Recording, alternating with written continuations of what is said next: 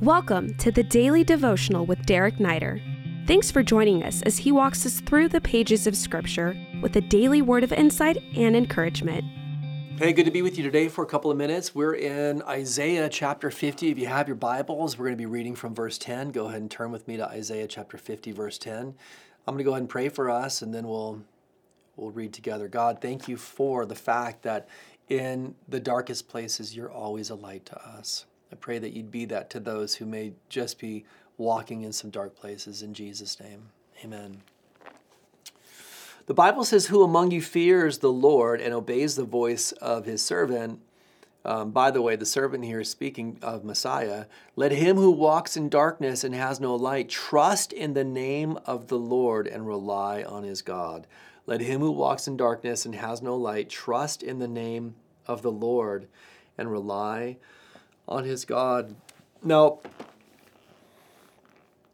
there's two ways to take this, all right? There's two ways to take this. I mean, way number one is to view these words that he's saying when he says, "Let him who walks in darkness and has no light."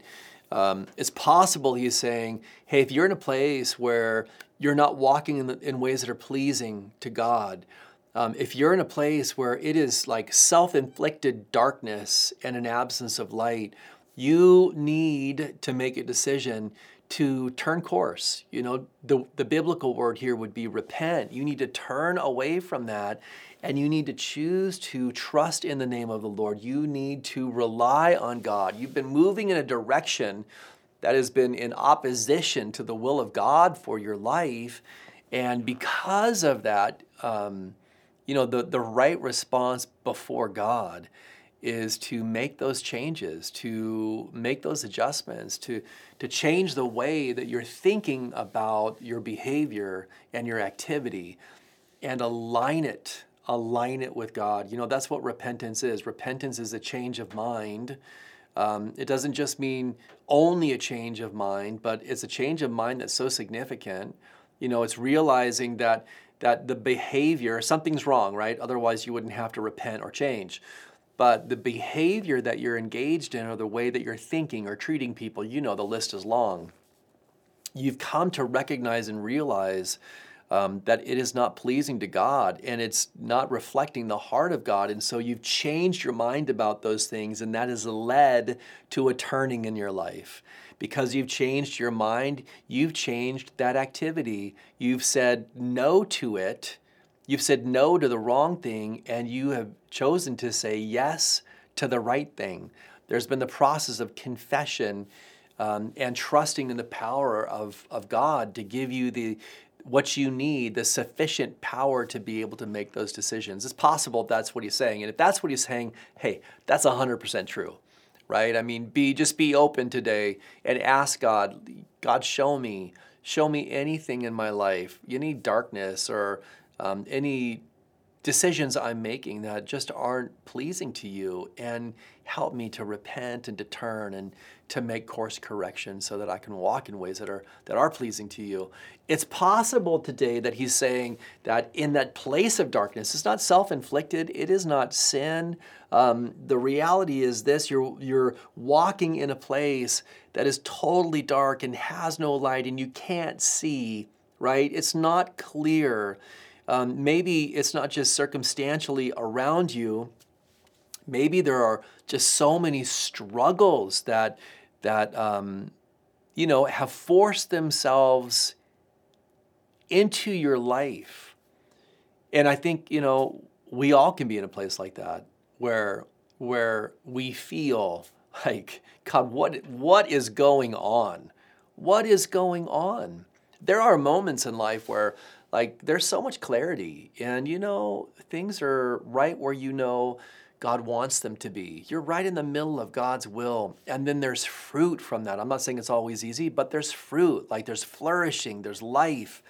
And then there are times where it's like, God, I know I've been trusting you. I know I've been doing the right thing. I'm not in sin. And yet there's chaos and darkness all around me. What do you do during those times? Well, he says here, trust in the name of the Lord and rely on God. That is solid counsel.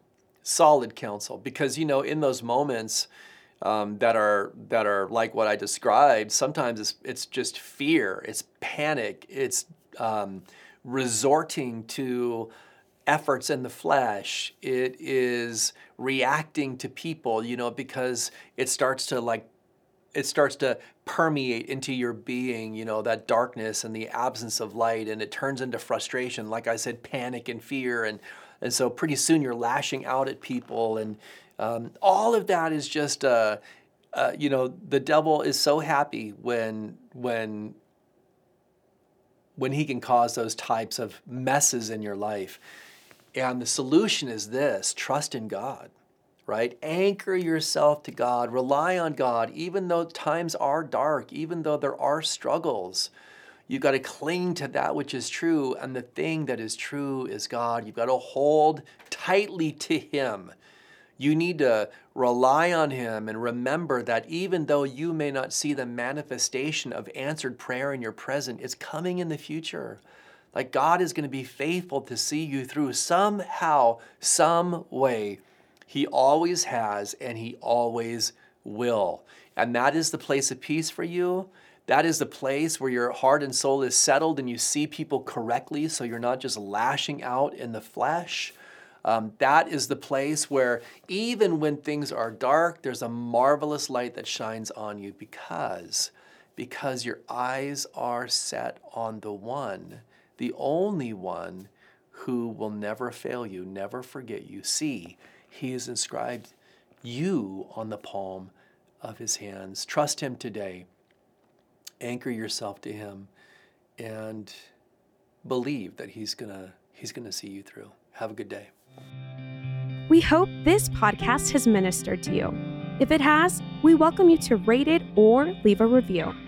If you would like to stay connected with Pastor Derek Neider or find many more teachings, please visit awakenlv.org. Click Visit and then choose Pastor Derek Neider. These links are also in this episode's description. Until next time, God bless you.